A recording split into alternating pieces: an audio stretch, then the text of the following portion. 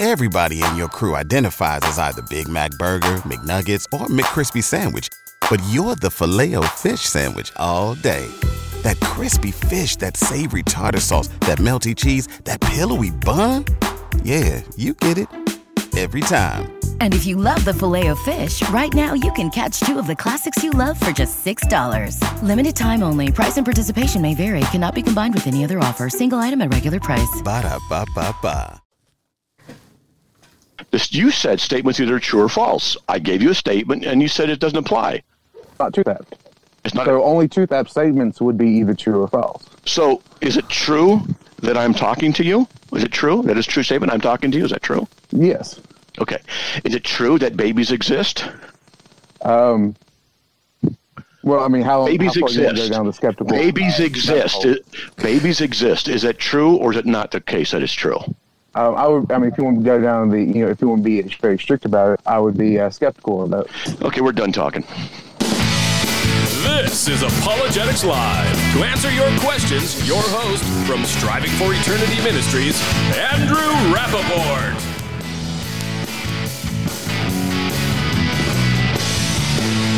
We are live, Apologetics Live, here to answer your most challenging questions about God and the Bible. We can answer any question that you have about God and the Bible. If you doubt that, just go to apologeticslive.com any Thursday night that we're doing a show that's not a formal debate, that is, and you could join, ask us your most difficult questions.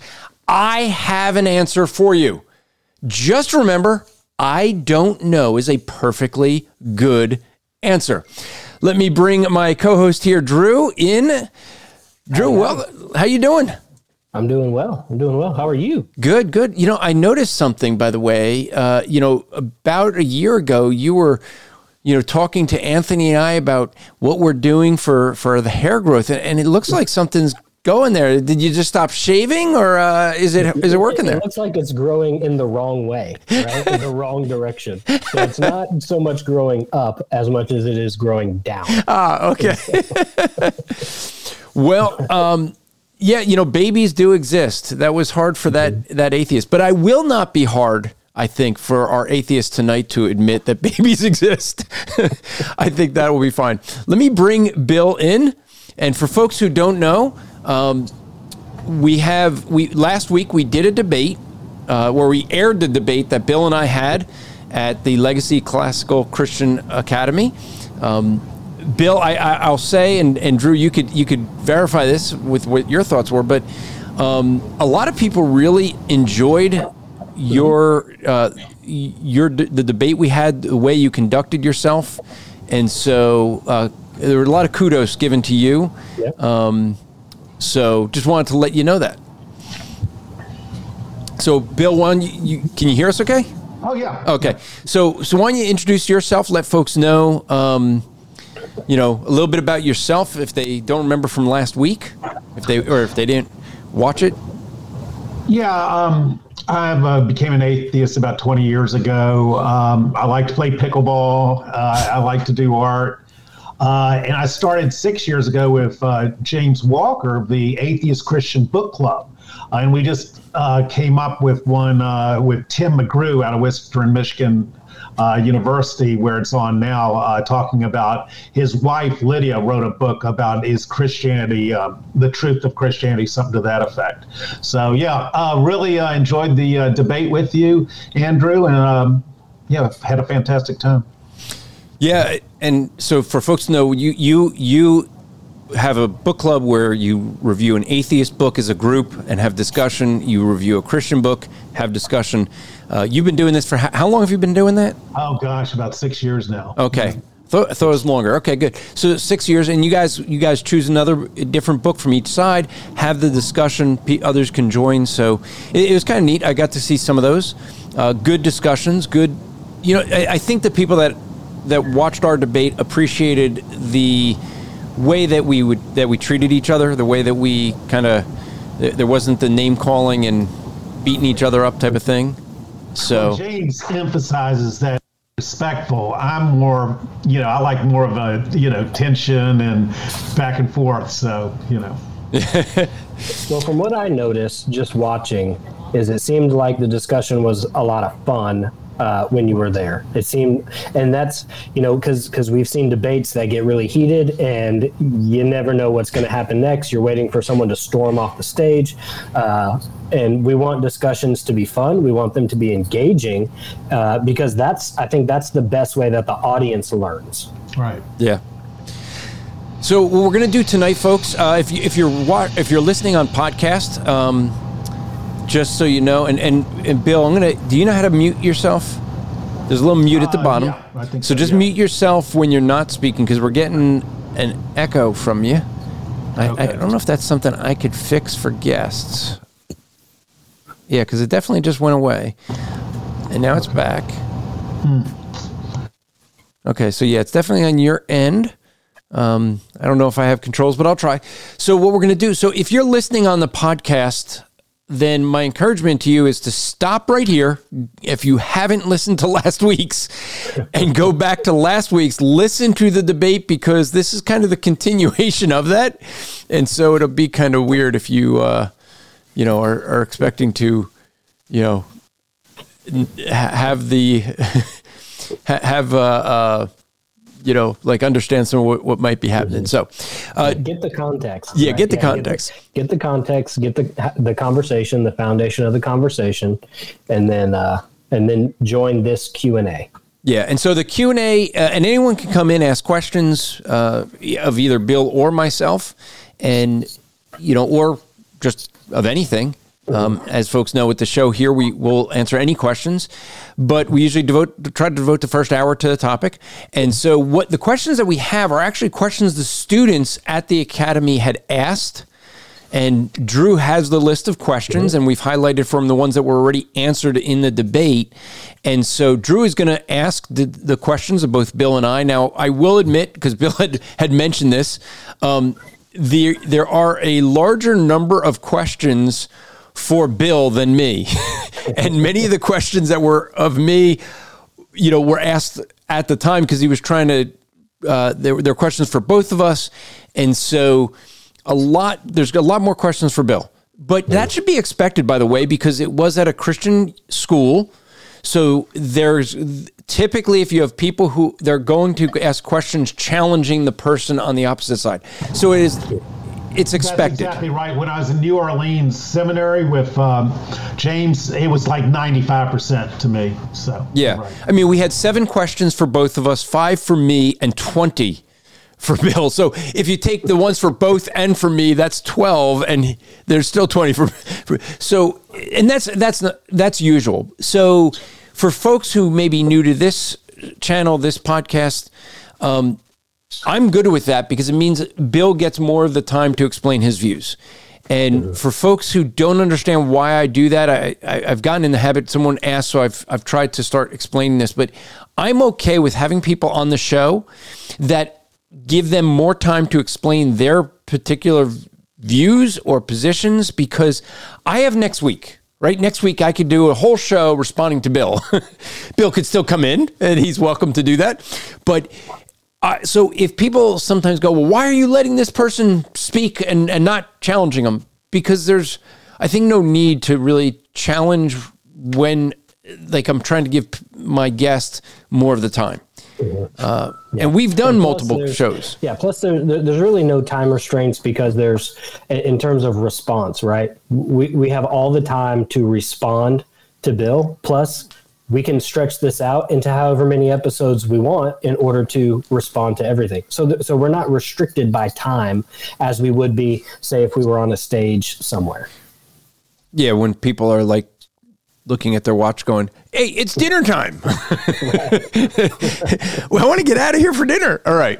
So Drew, I'm going to hand this over to you at this point, and you can ask the questions. So Bill and I both respond, but you could pick which one of us responds first, or however you want. I will say to the audience that's watching on YouTube and on Facebook, if you have a question, make sure you write who you want the question addressed to at the beginning, and then your question. If it's for Andrew, write Andrew, and then the question, or if it's for both, put both, and then the question, and then we'll go with that accordingly. So let's start.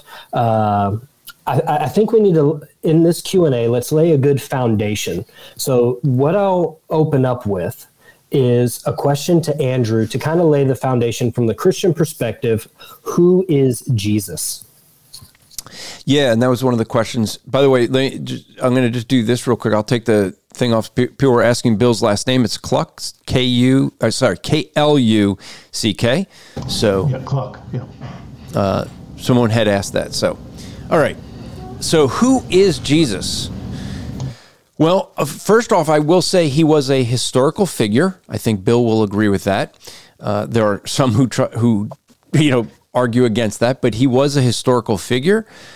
Bill's holding up a book, Jesus, My Thing in Action. So we'll have to let him explain. So Jesus, Mything in Action. Oh, myth. Mything. Okay. Mything. So, I would say that Jesus was truly God and truly man. So he was God, eternal God, who came into his own creation as a man, lived a life sinlessly, never breaking God's law, going to the cross as a payment of sin for his own creation. So that would be a quick, and I'm going to try to give answers quickly. I'm not, because Bill and I both, we went to dinner before the debate. We could talk all night. I'm going to try to be concise in my answers so we can get through all of them, hopefully. And so that'd be as concise of an answer I can give. I mean, there's a lot more we could say. John, the writer of the Gospel of John said that we could fill tons of books and. Well, and I'm on the same page you are, Andrew. I do believe Jesus existed for several reasons. The criteria of embarrassment, multiple attestation, there's good reasons to believe Jesus existed. Okay, so that was going to be my next question, was to turn it over to you, Bill, and to say, as an atheist, do you believe Jesus was an actual person? But since you've already affirmed that, let me kind of change the direction of the question. What is it about Jesus that you may believe or disagree with the Christian perspective about who Jesus was? Oh, wow. Where do you begin? First of all, like in Mark 6, they're saying they're trying to get Jesus out, because he couldn't do any miracles and his family is trying to, shoo him away. So that has a, ring of verisimilitude. And there's several things in the gospel which, seem to indicate we're dealing with a real person. This isn't Mormonism where it's cardboard characters, that these are real life, like Peter denying Jesus. I mean, who would write that, So you have this criteria of embarrassment. Even John Dominic Crossan says two things that are historically certain: that Jesus was baptized by John. That's embarrassing because you would expect Jesus to be baptizing John. It's a baptism of repentance. And Jesus was crucified is one of the secure facts in history, and Bart Ehrman and other skeptics of Christianity would agree with that. My thing would be that in Mark you have more of a Jesus, that's more human, that does perform some miracles, but it's totally different than the Gospel of John, where you have Jesus saying, I'm the vine, I'm the way, the life, the truth, I'm the bread of life. You have all those I am statements, which are totally contrary to the messianic secret in Mark, where he said, hey, don't tell anybody who I am. So, and you have the adoptionist theology in Mark, where Jesus is adopted at his baptism. There's no birth narrative in Mark, where in Matthew and Luke, he has a divine birth. And in John, he's the Logos from the beginning of the world. So it's a trajectory. I would believe, if you read Bart Ehrman's book, how Jesus became God, it looks like Christians, the church, imposed deity upon Jesus. So it's a very complex question. Okay, gotcha. Let's stay along the same lines of laying a foundation. Let's move into a little bit of testimony. Andrew, when did you become saved? Well, some would question whether I still am. No. No, so I got saved at the age of 16 from a Jewish family. It was one where, for folks who don't understand Judaism and whatnot, it is not something that my parents went casket shopping. I'll just put it that way. It's something that is. Bill was mentioning embarrassment. Having a child become a Christian in a Jewish home is an embarrassment, and so it was. So I got saved at 16. I got saved. My testimony I know is if you listen to Andrew Rappaport's Rappaport and just look for, I think, personal testimony, you'll probably find it comes up a couple times. I've been on several different podcasts sharing it, the longer version. So, but that's the short version was. So people who want to do the math, it was 1984. I know, Drew, you weren't even born. I get it, but 2 years later, I was. 2 years later. Okay. So now, along those same lines, in the opposite direction, Bill, I know you mentioned a lot of the things that you disagree with about the Christian view of Jesus and who Jesus was. Does that also play into why you are an atheist, or why you say you left Christianity to become an atheist? Yeah, well, I became a Christian at 17. It's funny, when you're in those teenage years, it's like a lot of people like Bart Ehrman, Michael Sherman, all of us became Christians, in our teens. And Andrew, of course. But I was at a Sunday school class at Colonial Baptist Church in Cary, North Carolina, and someone said, "Hey, Bart Ehrman's going to be at the Barnes & Noble." I went, "Who's Bart Ehrman?" So I went there, and I went, "Whoa, I have no idea about Christian scholarship, New Testament scholarship." And I started reading every book he wrote, and and by the way, he's on our YouTube thing. We had more views with our thing with Bart Ehrman than any other person. Okay. Yeah. So you've mentioned Bart Ehrman several times. I'm guessing you've read a lot of Bart Ehrman's books and heard probably a lot of his lectures and/or debates. Sure. What's your opinion about? And this is getting into a little bit of textual criticism. What is your opinion about the variants in the Bible? Well, Bart Ehrman's famous line, there's more words in the New Testament, or more errors in the New Testament manuscripts than there are words in the New Testament. Like, estimates are like, he estimated 400,000. I've actually heard Christians say it's 500,000. I did. The key is, most of the variants are inconsequential, obviously, misspellings, word order, whatever. But there are some, I asked him this, when he was giving a talk in Chapel Hill, there are some that affect theological doctrines, like nor the Son. No one knows the day or the hour, neither the angels in heaven nor the Son.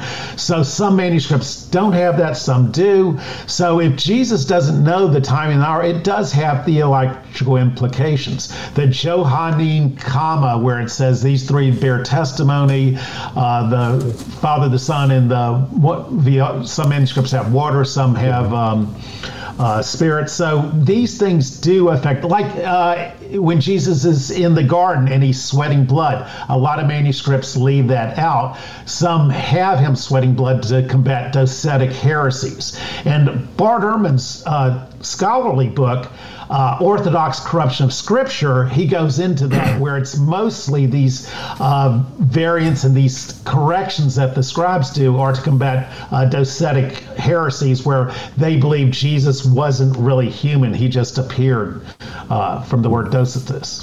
So, okay. Yeah, so let me, I don't know if I mentioned in the debate, but I definitely taught the students, the way they count the numbers would be more like 500,000.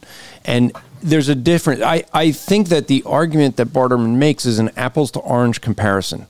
So the issue here is you're taking something like Lord Jesus Christ, Lord Christ, Jesus Christ, Christ Jesus as four different variances. That's how they get that. I mean, how do you have 400,000 or 500,000 variances when you only have 138,000 Greek words in the New Testament, right? Well, that's how they get it. There's different variant readings. So what I actually did was I went through the Greek New Testament and looked for how many words, period, have a variance, because that's what you need to do the comparison.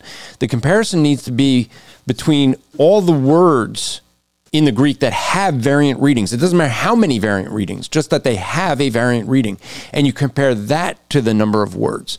And so when you do that, you have about 36,000 words, of which or 3,600 words, sorry, of which if you use the 1%, which is what I think Bart Ehrman would use as a conservative number, really Daniel Wallace would say it's 1/5 of 1%, are in the meaningful and viable. That means we can't get back to the original, and it changes the meaning. And so you're talking about like 36 words. But real quick, no man knows the day or the hour. The problem that most people have with that is they don't understand Jewish idioms.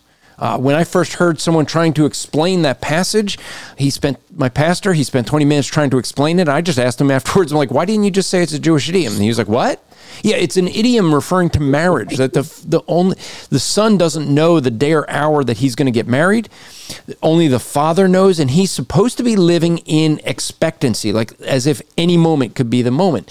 And if you read the context there, that's exactly what it talks about, living as if Christ could come back at any moment. So it fits with the idiom. Now there is, we could say the idiom that we know of today, the way Jewish people would use it, doesn't include the angels. I think the reason is because somewhere in Rabbinic Judaism, they stopped believing in angels. There's many Jewish people today that don't believe in angels. Maybe they dropped it for that. Maybe it was part of the original idiom. So I don't think that actually changes the meaning of anything. And if we say, well, we can't get back to the original, see, it's not changing the meaning of who Christ is, because we have to understand the language as an idiom. And as far as the Johannine thing of the 3 in 1, I never use that to defend the Trinity, so it doesn't change the meaning. Yeah, it's not, and that's the point. The issue being is there a Christian doctrine? For a Christian doctrine, it had to be solely on that one passage. Like if that passage in John is all we have to prove the Trinity, then you know, Bill makes an excellent point. Right. But I never turn to that one ever when defending the Trinity. There's another one. They're being justified by Jesus. We have peace with God. Is it justified, or are we being justified? And Bruce Metzer gave that passage an A. So the difference is, are we justified? Is this a finished thing, or is it a work in progress? So it has a theological implication, and there's manuscripts that have it one way and manuscripts that have it the other. And the good news is we have 5,000 Greek manuscripts, Syriac, Coptic, all sorts of more than 5,000 now. Yeah, we're up to like 8 or 9. Yeah. So by the way, it looks like Bill has some fans in the house here. I don't know who Daniel Ray is, but he says, "Hey, there's staff at Watchman Fellowship." He's on staff there. He says hello to you. I'm going to assume he just had a typo there, unless your nickname is Bull. Bull Clock. Well, you might change after the thing here. Okay. Andrew, is there anything else you wanted to add to that explanation of some of those passages, whether it be the Comma Johannium? No, I think I hit it. Yeah, I mean, my only point with it would be I don't think any of those change the theological belief we have, because we don't rely on those. Okay. Well, and there's one that says Jesus is it compassionate toward the lepers? You know, he healed 9 lepers, and then, you know, he goes, my God, if I have to heal one more leper, I'm going to go crazy. And then the other translation, one manuscript has, he was angry at the leper. So it impacts the nature of Jesus, but it's, you know. Well, but if we didn't have that, right? It wouldn't, it wouldn't affect anything. No. And that's so we're on the same page, yeah. Okay. So Andrew, this is for you. Is it important to you that things in the Bible seem so out there that they couldn't have been written by man? Yeah. And I didn't mark this as being one that was asked because it was worded differently. There was a question like this during the debate. So, and when I think of it with the quote unquote out there, you know, things like talking donkeys, axes floating in water, the sun standing still for an hour. These are things that we look at in the natural world and say, well, that doesn't happen. So is it important that the things in the Bible seem so out there that they couldn't have been written by man?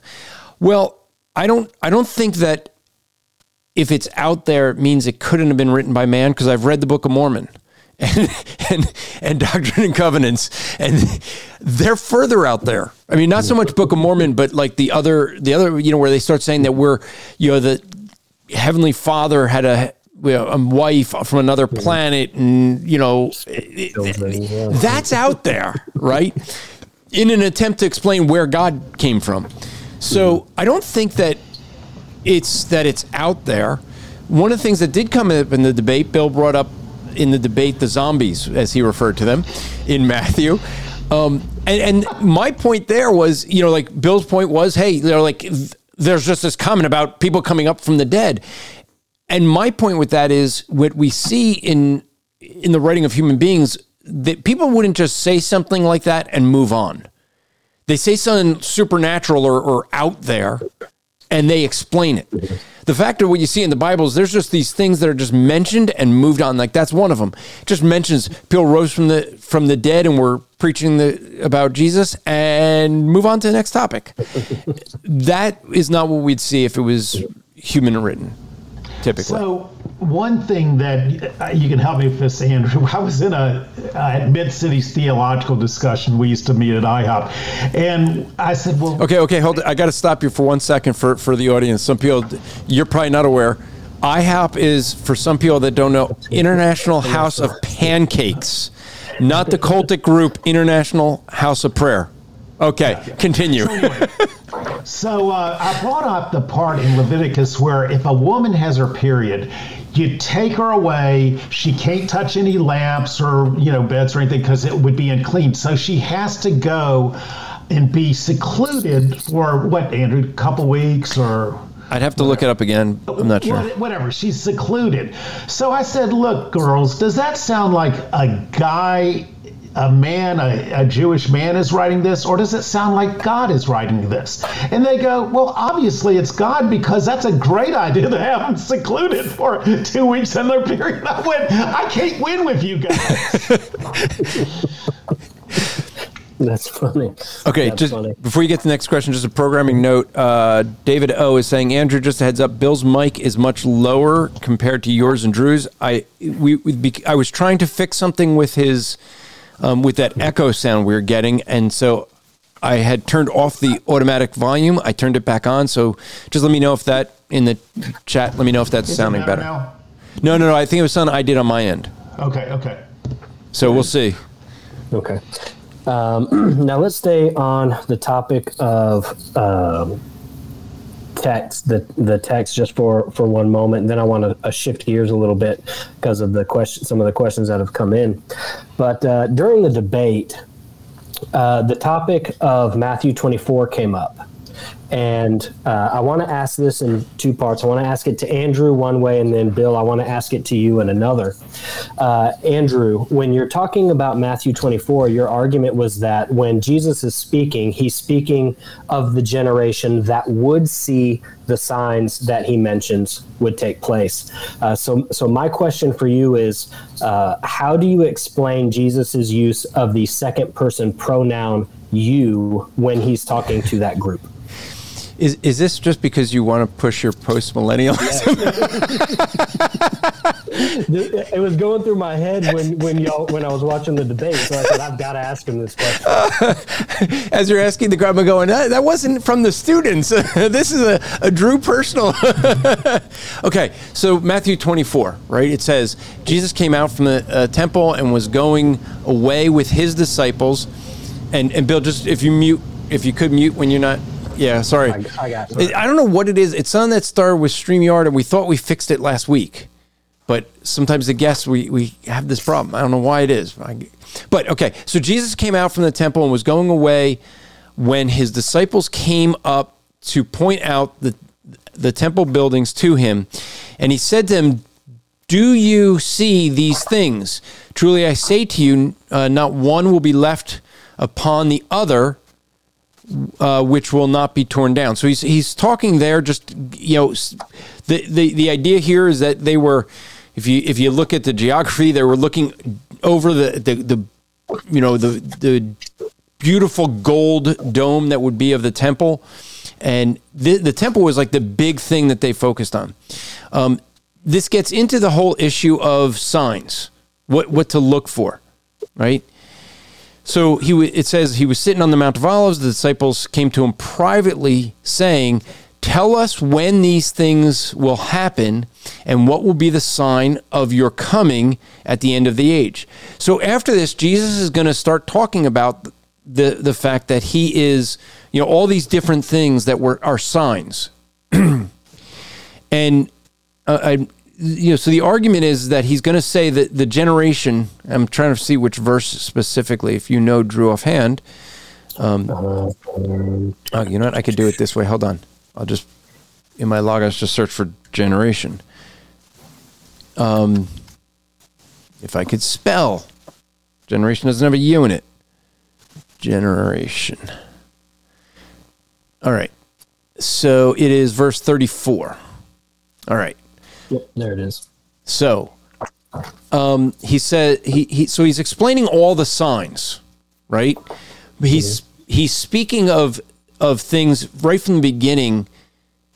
In verse 24, he's saying, okay, see that no one misleads you. Okay, so who's he speaking to there? Is it just the disciples, or is this more general to more people? Well, clearly, as you read through this, he has a wider audience than just the disciples. You'll hear rumors of wars and earthquakes and all this stuff. So when he talks about, and now I've lost the verse, was it 34, right? 34. Yeah, okay. And so he gets down, context 32. Now learn the parable of the fig tree. Its branch has already become tender and puts forth its leaves. You know its summer is near. So you too, when you see all things, recognize that he is near, right at the door. Truly I say to you, this generation will not pass away until these things take place. So he's saying to those who are hearing him there, I say to you, this generation. Now the generation there is a definitive article. Okay. So the issue is who does that refer to? Not who does the you refer to? And so this generation will not pass away until these things take place, I would say, is the generation that sees the olive branch in verse 32, right? The one that sees the signs. So let me draw out that question a little more. In verse 33, when Jesus says, so you too, when you see all these things, before he even starts talking about generation there, when he says, when you also see these things. So are you saying he's talking in a broader generality that's still connected to the generation that sees those signs? Yeah, I think so. Okay. I know that doesn't work. That doesn't work well with your theology. I get it, Drew. But and for Bill, this is like the common joke we do each week. Is at some point we have to bust on his post-millennialism, and he busts on my premillennialism. I'm just saying, it doesn't matter my thoughts about this at the moment, because this is a conversation between you and Bill. I'm just moderating, but I'm just throwing questions. Yeah, on purpose. So David is saying if Bill can move the mic closer to his mouth. So, okay. My point is, can you hear me now? Yep. Okay, that Dale Allison has written a book. He's the expert, Resurrecting Jesus. He says in the epilogue, Jesus was wrong. So he's a Christian, but he recognizes that Jesus was wrong on this point. He made a false prediction. Bart Ehrman, both of these scholars came to the same conclusion, that we best understand Jesus as an apocalyptic prophet who had a bad weekend in Jerusalem. Okay, so Bill, the question I was going to ask you, that's kind of along the same lines. Are you familiar with the late Christopher Hitchens? Of course, yeah. Okay. So some years ago, Christopher Hitchens did a debate tour with Douglas Wilson. And I'm going to ask all of our listeners to shoulder their views of Doug Wilson, okay? don't crucify me. But he did a debate tour with Douglas Wilson, and he raised the very question that you asked. He said Jesus was wrong. He predicted his own coming, and he said he was wrong. How do you explain that? And so Wilson's response was that Jesus was talking about the destruction of the temple and his coming in judgment. And so my question to you is, given what Christopher Hitchens asked, which is along the lines of your same question of Jesus being wrong, what are your thoughts about the view that Jesus, this wasn't his second bodily coming, but this was a coming of destruction on the temple? It could be, and people ask me, they go, why do you put so much emphasis on the scholars like Dale Allison? They're the experts. They're the ones that know the Greek. They're the ones that have written all these books on Jesus. So I just have to go with what the experts say. And it could be, who knows? He could be right. That view might be the right view. Okay. Andrew, is there anything you want to piggyback out on that? No. Oh, okay. So we'll move on. We'll get into a little bit of creation, evolution. Bill, do you believe in the Big Bang Theory, even though there is scientific evidence against it? Well, obviously, by the way, we're having Lawrence Krauss on at the book club next month. And, obviously he would believe in the Big Bang. And, it was the background radiation as an evidence. The universe we found was expanding with the Hubble find back 100 years ago or whatever. So if it's expanding and it's going faster as it gets out there further, then it makes sense that if you wind it back, it had a beginning. And they say they can get back to 10 to the minus 43rd Planck time. How in the world you can go back from 13.7 billion years? Oh, what just happened to Bill?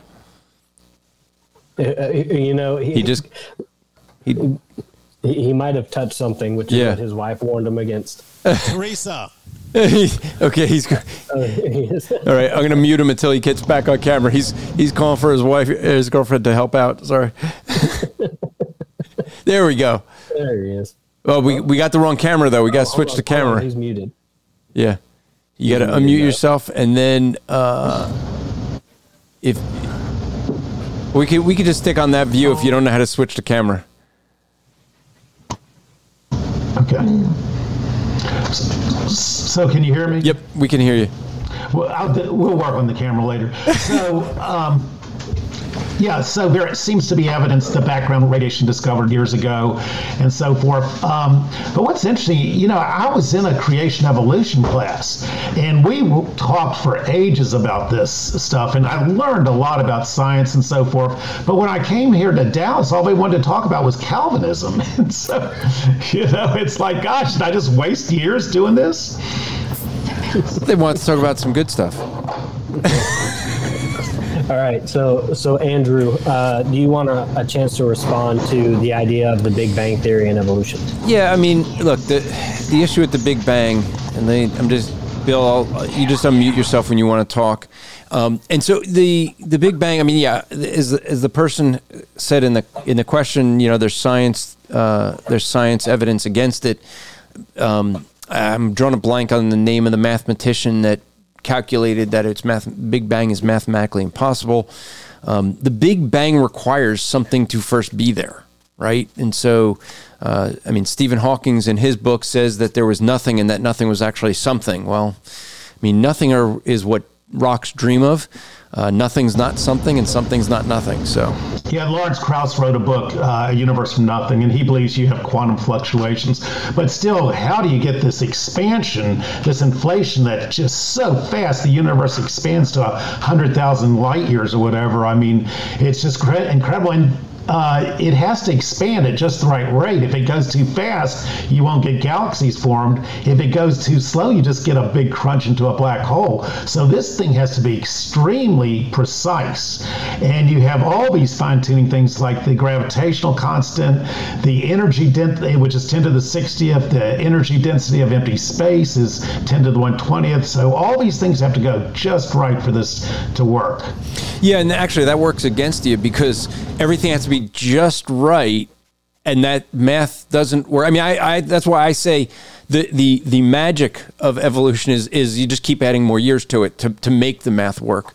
And that's why, because when I was a kid, the universe was, a few 100 billion years old, or a million years old. Now it's billions of years old. I think the latest number is 5 or 6 billion. It keeps increasing. 13.7 billion. Oh, there we go. So I haven't kept up on it, right? But they keep adding time, and I think that because the math doesn't work for it. The thing is, God just creates everything out of nothing.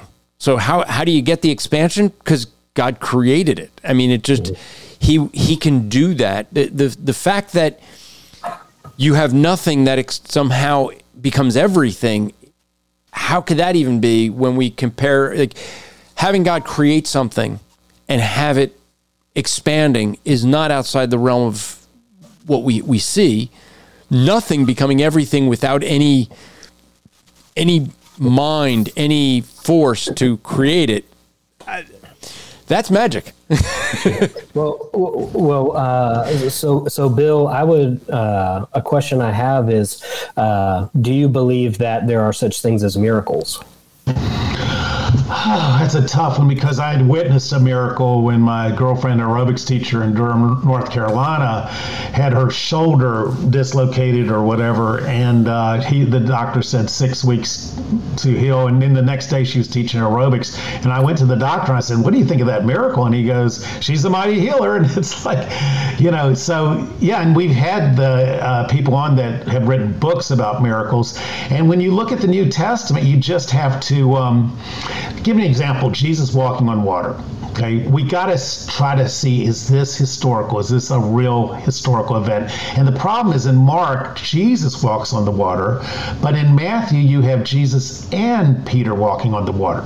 So, which is true? And is that diversity? Does that add credibility to it? The problem is, it's a one-time event. We can't say, "Hey, get the camera over here and let's get a different angle and do this again." So we just have to go by the testimony of the maybe witnesses, and it's a. Who knows? Well, so the reason I asked that question is because if evolution and the Big Bang is true, then that would be a miracle that our Earth ended up where it is, the distance it is from the sun, where the moon is from the Earth for gravity, to have its constant in our world, for us to be able to have the air that we're breathing. So it seems like it takes a lot of faith to be someone who holds to the Big Bang and evolution, rather than believing that there was, God who just created by the word of his mouth. Can you guys see this? 1/157? 37, yeah. Oh. So it gets worse. The fine structure constant is 1/137. If this thing isn't just right, if it's too big, you won't get chemistry. If it's too small, things don't go right.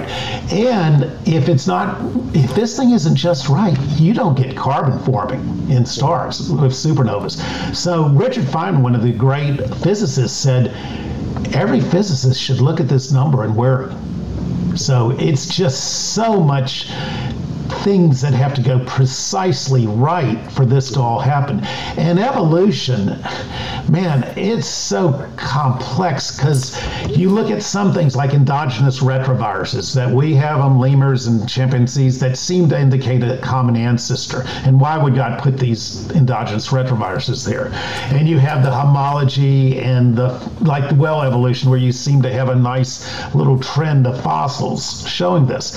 But then again, you have the Cambrian explosion, where most of the major phyla, like echinoderms, chordatas, things with backbone like us, trilobites, whatever, all these major phyla, jellyfish and so forth, seem to arrive on the scene 540 million years ago, all at once. Now, you look at the other side and go, oh, well, there is Precambrian precursors that led to these major phyla. So it's extremely complex, and right now we're having a big debate with Joshua Swamidass, who says, hey, you can have an Adam and Eve 6,000 years ago, and then William Lane Craig saying, oh no, Heidelbergensis man 750,000 years ago was the original Adam.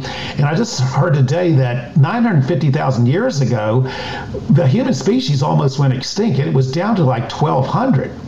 And what's interesting in this recent thing I watched is William Lane Craig goes, well, we'll just have to keep up with the new post and the new events. It's like, well, are you supposed to base your faith on the latest science, on the next round of genetic research? And so it's extremely difficult, extremely confusing.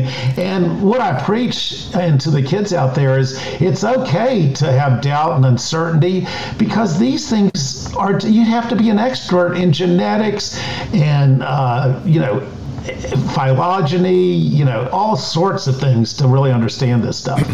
It's funny, Andrew, because it sounds like he's pointing out the same problems with William Lane Craig that we point out with William Lane Craig. Well, I told him that. Yeah. In the book we're talking about is the quest for historical Adam. And see, you have things like Reasons to Believe that says, oh, well, Adam was 120,000 years ago, and that the Neanderthals were soulless hominids, where William Lane Craig would say, oh, no, those are us. They're our fellow, cousins and stuff, Neanderthals. So, and then Biologos would have another issue. Yeah. So it's all over the place. And, it's fascinating. You do learn a lot about genetics and research and radiometric dating. So this stuff is, I talk to the young people, and by the way, these questions you guys asked at Legacy are just amazing. I'm just so impressed with your guys' knowledge on this stuff. Yeah, that was true. And let me just recommend with what Bill's saying, there's a DVD, but I'm sure you can get it in like streaming nowadays. But Privileged Planet is, I think, the name of it, and it goes through all the. I mean, if I remember correctly, they said that it's the chance of everything being so perfect is 1 to the power of like 127. Oh, it's just incredible. That's just one thing. Like, we had Stephen Meyer on, and we said, what's the chances of a protein forming? Because you have all these amino acids. First of all, they have to be left-handed. You got the chirality problem, the handedness, where they have to be all left-handed. And then the chance of one of those, like getting 150 amino acids in the right order to form a protein, these things have to be folded just right, too. It's just incredible. So, there's just so many difficulties, and you have to have the polysaccharides, the nucleotides, the lipids, the membrane is just not that simple. It's semi-permeable. So how in the world do you get life off the ground? Well, that's why Frank Turek says he doesn't have enough faith to be an atheist, right? Because you have the left-handed aminos, right hand. We only see one, but they both have to have been there, and so there's so many things when you look at the ideas that people have of the creation of the universe and life that just do not add up without there being a creator. The amino acids, you have the fact of, the oxygen level. I mean, there's a ton. And so, yeah.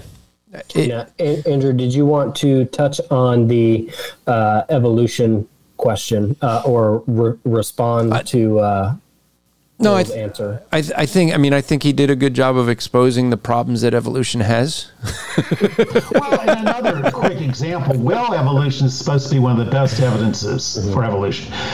But for the life of me, I can't see how Pakicetus, a land-dwelling, looks like a calf, a little cow on land, somehow over the brief time of 10 million years goes to Amblicitus, Duoderms, and Basilosaurus, and eventually turns into what we have today, whales.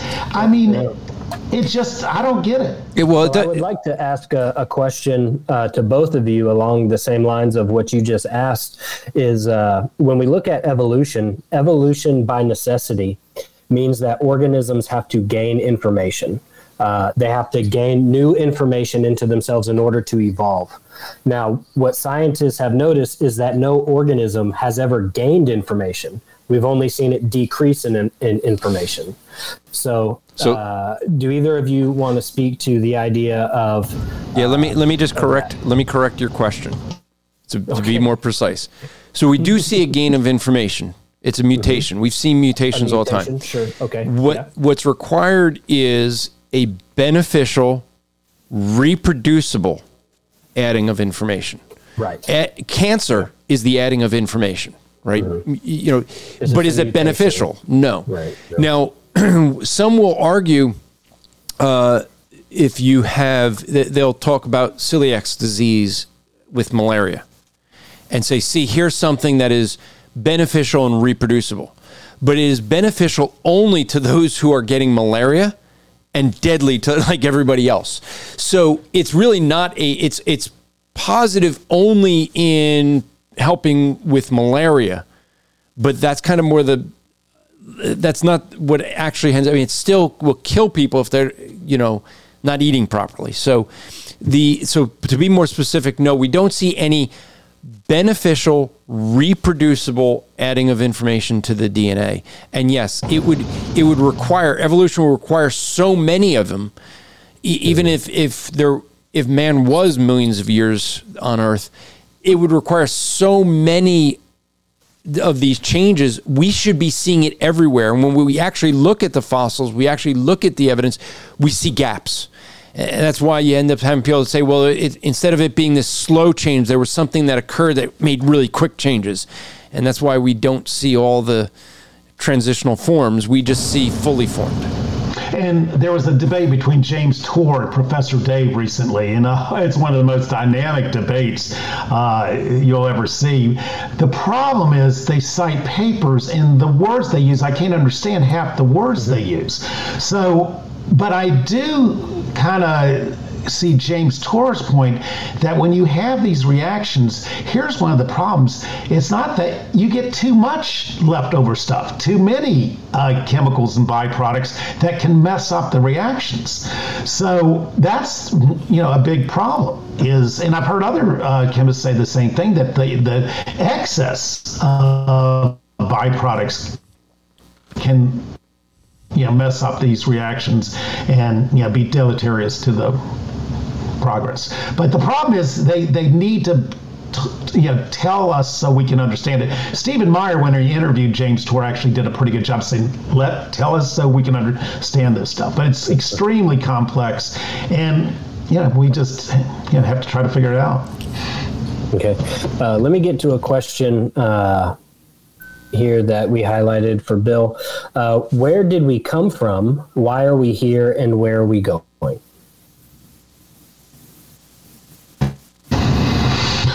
I don't know where we came from. I guess, why are we here? Who knows? I mean, as an atheist, what you have to do is just existentially try to eke out some meaning in life. Because ultimately, if the heat death of the universe, the sun expanding, and, just Earth being ultimately destroyed, it's all going to be meaningless. So, with myself, I play pickleball. I do art, and which is very rewarding. So I try to find meaning there. And where are we going? Here's the thing: we don't know. There's been mass extinctions, the Permian, the Jurassic extinction, or the KT with the KT boundary and all of that. There seems to be just these big extinction events, and Hugh Ross even says we're one good supernova from going extinct. So it could be less, and I think he says it's less than 100,000 years. So my point to Christians is Jesus said, I go to prepare a place for you, a mansion. I wouldn't tell you if it wasn't true. So the thing is, if you're putting your faith in Jesus in that mansion in the sky, man, it's going to be a big leap. It might be true, but there's a lot of problems with it. And I'd say, so this is probably why the original debate topic that I had asked for Bill and I to debate was secular humanism is superior to Christianity, because that would actually have to make Bill argue for secular humanism, which, as you can see, he's going to have a hard time doing, because the studies show that people who truly believe in atheism and secular humanism that don't believe there's an afterlife, studies show that they are more willing to mistreat people because they don't think there's going to be consequences in the next life. And as far as the extinctions, there's only one extinction that we really know of. It's called the flood extinction. Well, I took a class in Legends and Genesis at the University of North Carolina. I asked the guy, he just destroyed it with the P and J. Genesis is a blended narrative with the P writer saying 7 days for the flood, or 40 days, and the P writer saying 150, and distinctions. And if you don't know Hebrew, you can't really tell what's going on. But I said, hey, just tell me straight out, did this flood happen or not? Was there a glow? And he was Catholic. And he looks at me like I'm crazy. He goes, it'd have to be 0%. It's like, hey, you might not realize this being in your little Catholic bubble and here at the university, but people believe there was a global flood. Well, actually, it's kind of interesting because even Discovery Channel did a show where they looked at the Grand Canyon, and they too believed that there was a flood, but it wasn't global, and yet they were looking at the evidence that was all showing that, it's there. They just don't want to believe the evidence that's in front of them. And again, you have Hugh Ross's ministry reasons to believe local flood. So there's different views. Okay, now let's. I want both of you to comment on the famous C.S. Lewis quote that God is either a liar, a lunatic, or he's Lord. Andrew, you can go first. Okay. And I was going to say, we'll let Bill go first since I went first last time. But since you said that was all, no. I thought I asked Bill the first question. Oh, did you? Time. Yeah. So, I would say this. I think that the idea of the quote, I'm not sure if it's original with C.S. Lewis, but he's most known for it, is you really have one of three scenarios of who Christ is. Either he lied about being God. He knew he wasn't God. He lied about it, in which case he's a liar. We shouldn't be following him. Or he's a complete lunatic that he thinks he is God. And again, then we shouldn't follow him. Or he actually is who he claimed he is. He's Lord. And the evidence we have that he is Lord is that he said he would raise himself from the dead after 3 days. And that's what he did. Dead people rot. They don't raise themselves from the dead because they're, dead. And so the fact that Jesus could say he will raise himself from the dead and then be seen by over 500 witnesses, that is the proof that he is who he claimed to be, that he was God or is God. Okay, this is one of my favorite questions. There's a fourth alternative, which C.S. Lewis didn't say, and that's called legend. So we have legendary embellishment where, like the zombies in Matthew, where, the dead saints rising and so forth. Clearly, even Mike Lacone and William Lane Craig say this is just apocalyptic talk. So the problem is, what is legendary? What is historical and what's legendary? There's a lot of legendary embellishment, like the whole book of John. We were talking about the Jesus seminar. All the 70 premier scholars said none of that comes back to Jesus. So, and again, if you read Barterman's book, How Jesus Became God, they imposed deity upon Jesus. Jesus, and if you look at Mark, he didn't think of himself as God. That was later legendary embellishment. Okay, so in along the same lines of that, when you bring in legendary, do you think it would be fair to say that same standard could apply to what we know of historical men who came before Jesus, such as Julius Caesar and things like that? It's funny you mentioned that because, Julius Caesar, we have hostile witnesses, which we don't have with Jesus. Him crossing the Rubicon, things wouldn't have worked out the way they did in the Civil War if it wasn't for him crossing the Rubicon. So, we have hostile witnesses. With Jesus, we just have believers that are writing, and they say so that you might believe.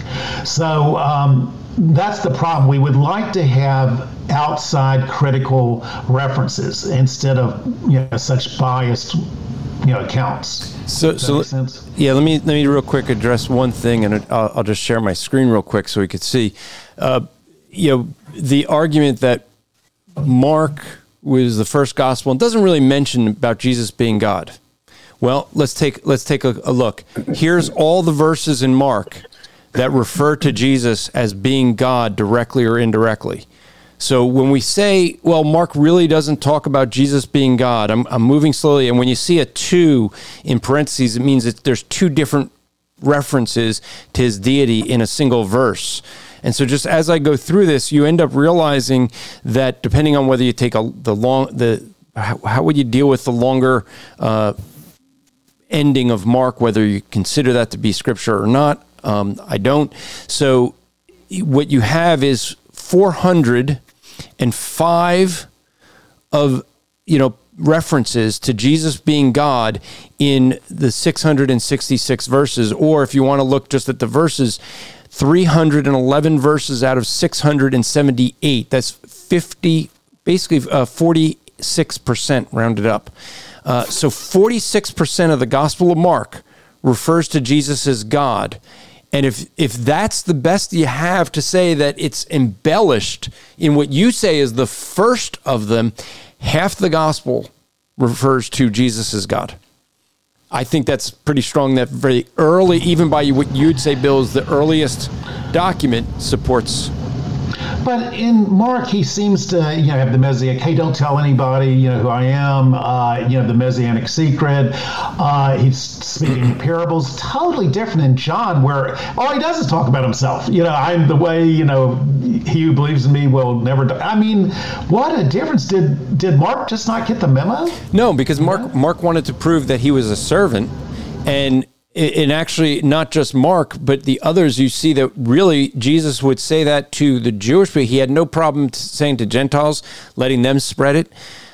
So it was a thing that was specific to the knowledge that he had as being God. What might happen if everyone started sharing that he is the Messiah, it would, and Scripture even says that he had to go hide because they were going to make him king. So, yeah. So I'm just, the point being is if people want to say, well, Mark doesn't speak about Jesus being God, well, okay, almost half of Mark refers to Jesus as God. Granted, the Gospel of John, there's going to be more in the Gospel of John, but to argue that Jesus didn't say it, that Mark didn't point it out is just not accurate.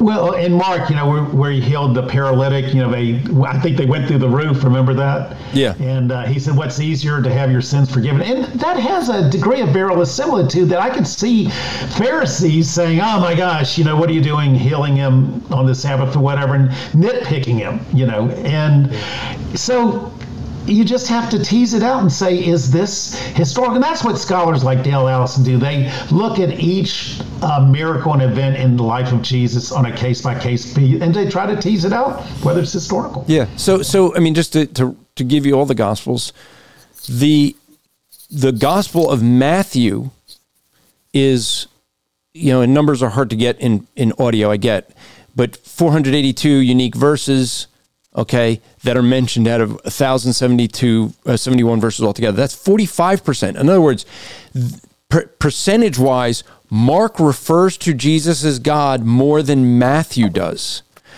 Luke, who's trying to show that he's a man, is 39%. Now, granted, the Gospel of John, right, that one is basically like, 66, 67%. So yes, that one has the most. But when we look at this, the reality is Mark refers to Jesus as God, percentage-wise, more than Matthew or Luke. This is something that you don't hear the scholars talk about because they don't look at this the way an engineer would, and that's how I am, right? So percentage-wise, no, Mark speaks of Jesus being God more than any other of the Gospels other than John.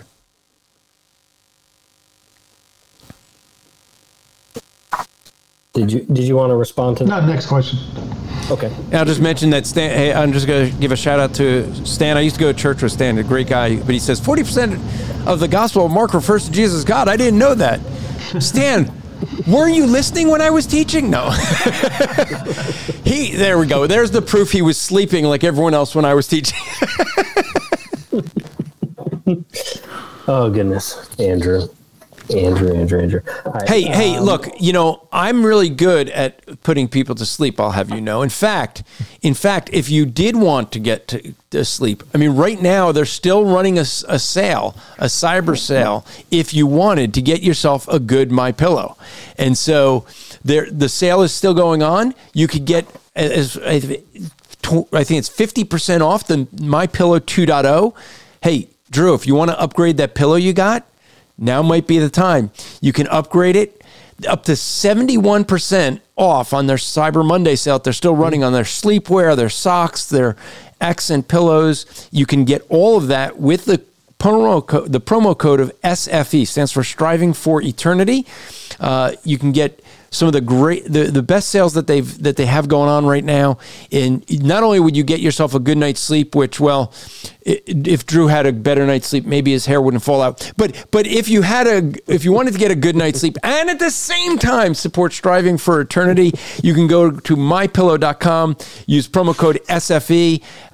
Great Christmas presents. You need to get something for someone for Christmas and you just don't know what to do.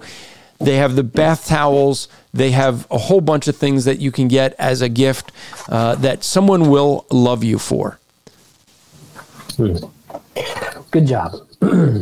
It's a good thing I had my earphones in so my wife didn't hear about the sale for MyPillow. Oh, you want me to send her a text? No. And for Bill's sake, Bill, you'll have to explain the battle that goes on in your house over me gifting you a MyPillow.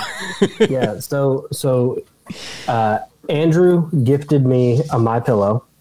I'd never had one before, and I got it, and I loved it. Okay. Then my wife started taking it, and so she started using it. So this is what I did.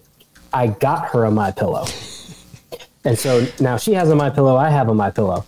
And then, because our son will come into our bed and sleep into our bed, he started taking my MyPillow. So it's just... So for your son, you got to get the travel size one, which would be perfect for your son. The dog took my pillow. Well, we don't have one, but if I did, he would probably take it too. Yeah, he probably would. Okay, so let's get into this question here. That's from Bible Care and Share Fellowship. He asks, how does atheists square the prophecy and history of Israel?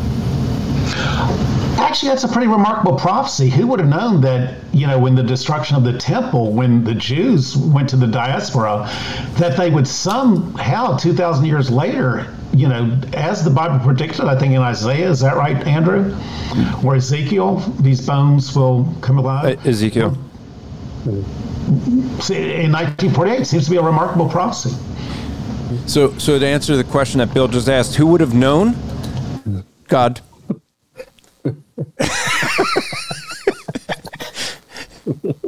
See, now, folks, for folks listening on the podcast, you this is one where you kind of have to watch to see, like, when I'm making a comment like that, so people might think I'm being snarky.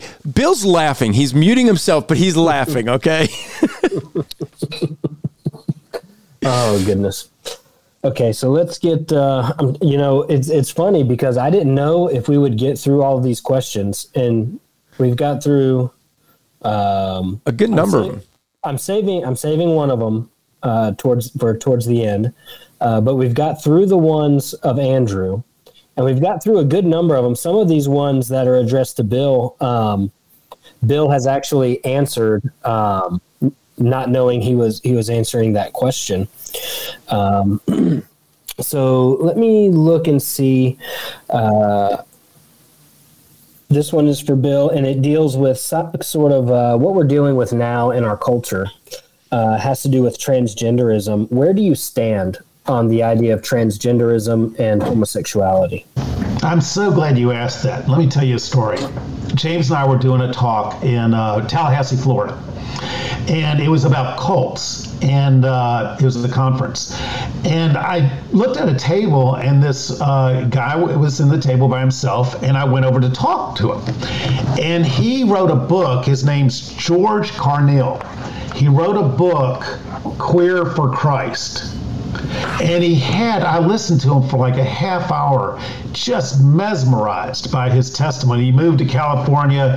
He saw the sordid side of homosexuality, how homosexuals can have tons of partners, how they have rape, how it's a very using culture.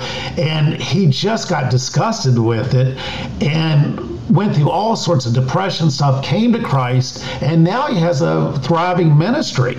And I said, George, it's just fantastic what's happened to you, but you do seem to it was natural for you to be drawn to men, not women. And he goes, yeah, let me tell you, Bill, I just wanted to test it out. So they got this supermodel, to go and go to him and, try to entice them. And he goes, yeah. So it looks like he just wasn't interested in that sex. So my only thing was, well, George, the problem is, as a Christian, you don't have sex. And he goes, yeah, that's right. So, what's the deal? And here's the thing. In the Bible, in Leviticus, I think it's 20:17, if you're a homosexual, they take you out to the gates and stone you.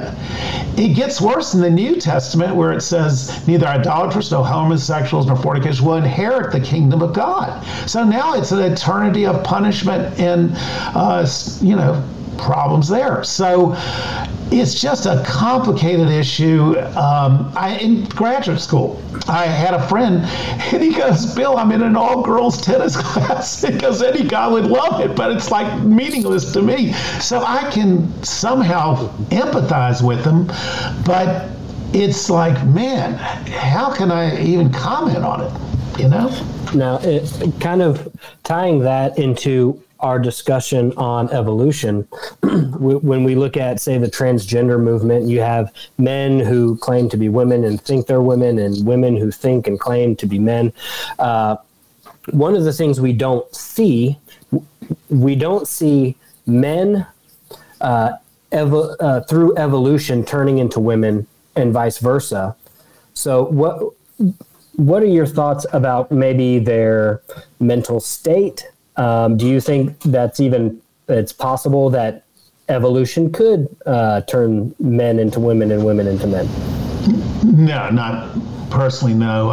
It's just, and George was like, he went through a lot of depression and suicidal attempt. He just went through so much trauma, and the relationship's not working out. And as far as the transgender thing, well, who knows about it? Matt Dillahunty, I don't know if you all saw the recent debate where the guy kind of insulted him about his partner, and he just walked out. So apparently that was very personal to him.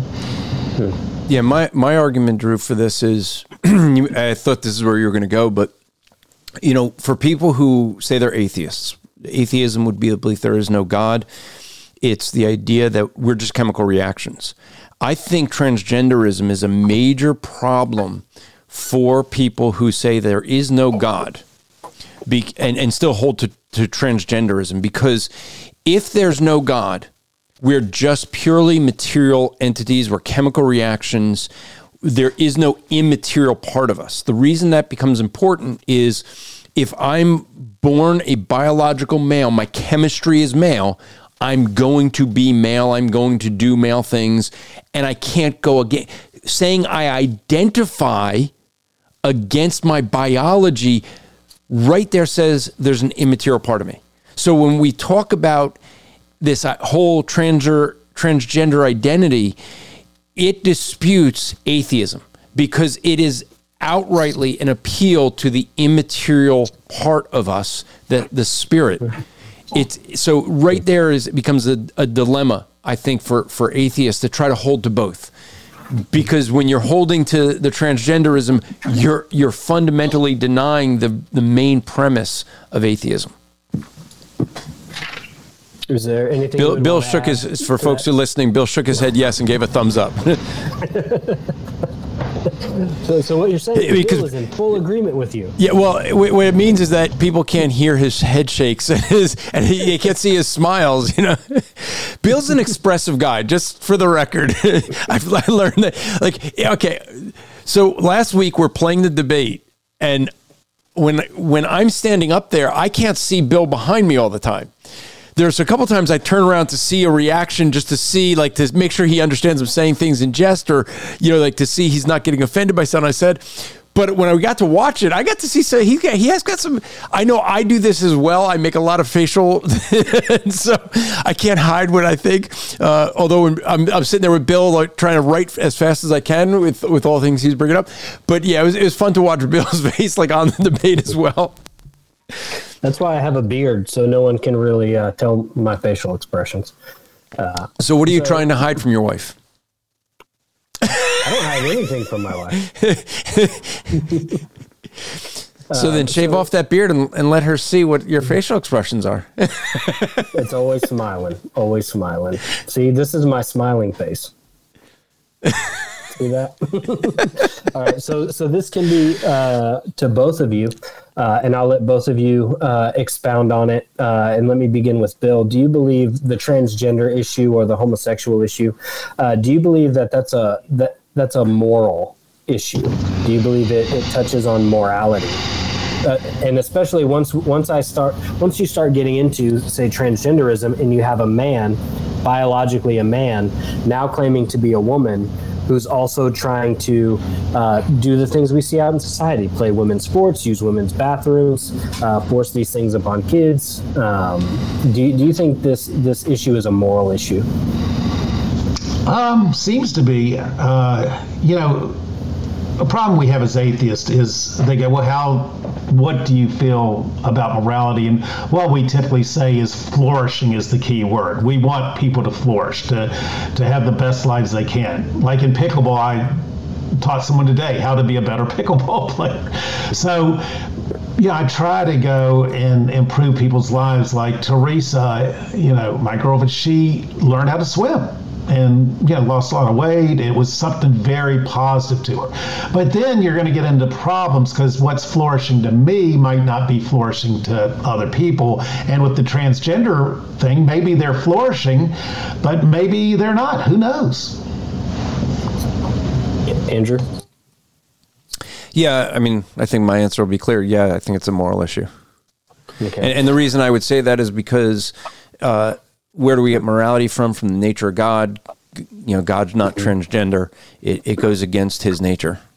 Mm-hmm. Okay, so that was going to be my next question, is because Bill, it sounds like you believe morals exist, that there is such a thing as morality. Where do morals come from, and what is the standard of morality? Is it something that society determines? Is it transcendent? Well, we had Frank Turk on, and you might be aware, he wrote a book, Stealing from God. And his point is that us atheists steal morality from Christians. And that has a certain amount of truth to it, that we're in a Christian culture. So, yeah, I can see myself getting some morality from the Christian culture, values, and so forth.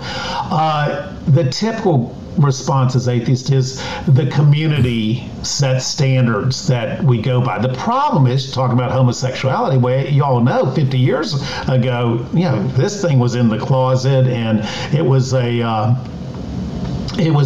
crime. My gosh, look, in 50 years, the culture's changed. So the view of homosexuality has changed. And they have a big voice, the transgender and homosexual community, with the minority. They don't have that many numbers, but they have a huge voice. So is that, influencing society? I don't know. Andrew? Yeah, I mean...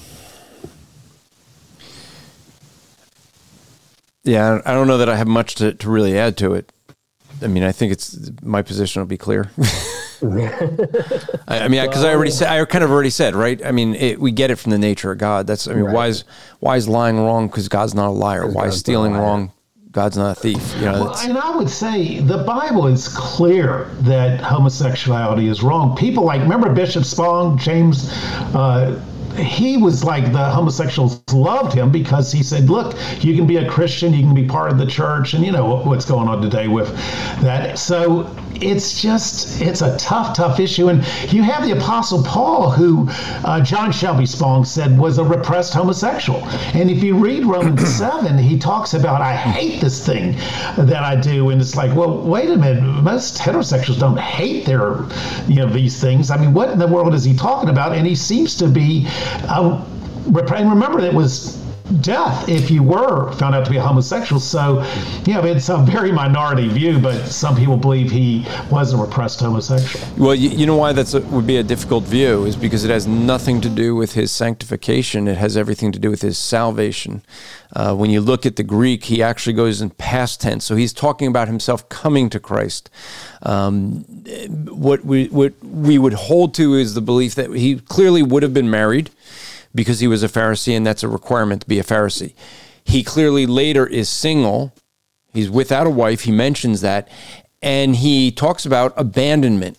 I believe, my personal belief, I can't prove it from Scripture, but just looking at the passage I just mentioned, I believe that his wife abandoned him when he became a Christian. He was a very, very well-known, affluent Jewish rabbi, had the, very, at the time, probably one of the best philosophers, trained under the best teachers, and therefore he would have had a lot of clout.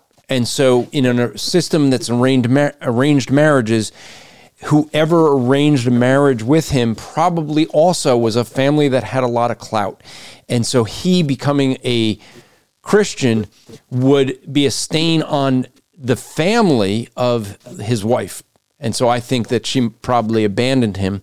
And so that would argue he's, if people are saying, well, he was a repressed homosexual, first off, he was married to a woman, would have had to have been to be a Pharisee. The fact that he wasn't married may have more to do with her leaving, but I don't think, you could use Romans 7 to make the argument at all, because it's a past tense thing referring to his coming to Christ.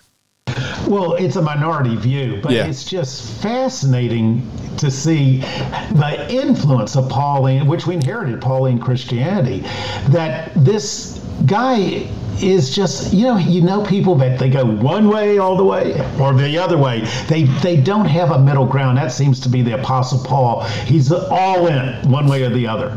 And it's interesting to think that if it wasn't for Paul, the co-founder of Christianity might have just pretty much been a small sect in Jerusalem. I mean, Paul just opened it up with, hey, you can eat a pork sandwich, you don't have to get, circumcised. I mean, it's just amazing to think, and to think of him on Mars Hill. Imagine being the only Christian there, and you have all these pagan worshipers, idols, and look, it all changed in a few hundred years, where the idols were out, the multi-gods were out, and Christianity was in. It's amazing. Well, see, I would say that we have a biblical Christianity, a Christocentric Christianity, and Paul was not the co-founder. Paul was a follower. It was Jesus who was the founder and taught it from the beginning. Paul didn't teach it's not like Mormonism, where you have Joseph Smith teaching that Jesus, is, or that they're teaching there's one God, and then later Brigham Young teaches others many gods, right? It's not that sort, because there's nothing where you're seeing those kind of contradictions between Paul and Jesus. Well, you do, because Jesus had a works salvation and remember in Matthew, not one iota of the law will disappear. And here Paul's saying, oh, I count the law as dung, and he believed in grace plus nothing. So totally contrary to the soteriology of Jesus. So did Jesus, but Jesus being God knows the hearts of men and can tell self-righteous men, you have to do works knowing that they won't. And so if you're referring to the rich young ruler, it seems like he's telling him to do works, but Jesus being God, knowing his heart, is calling out the very sin that he knows this guy is not willing to give up on.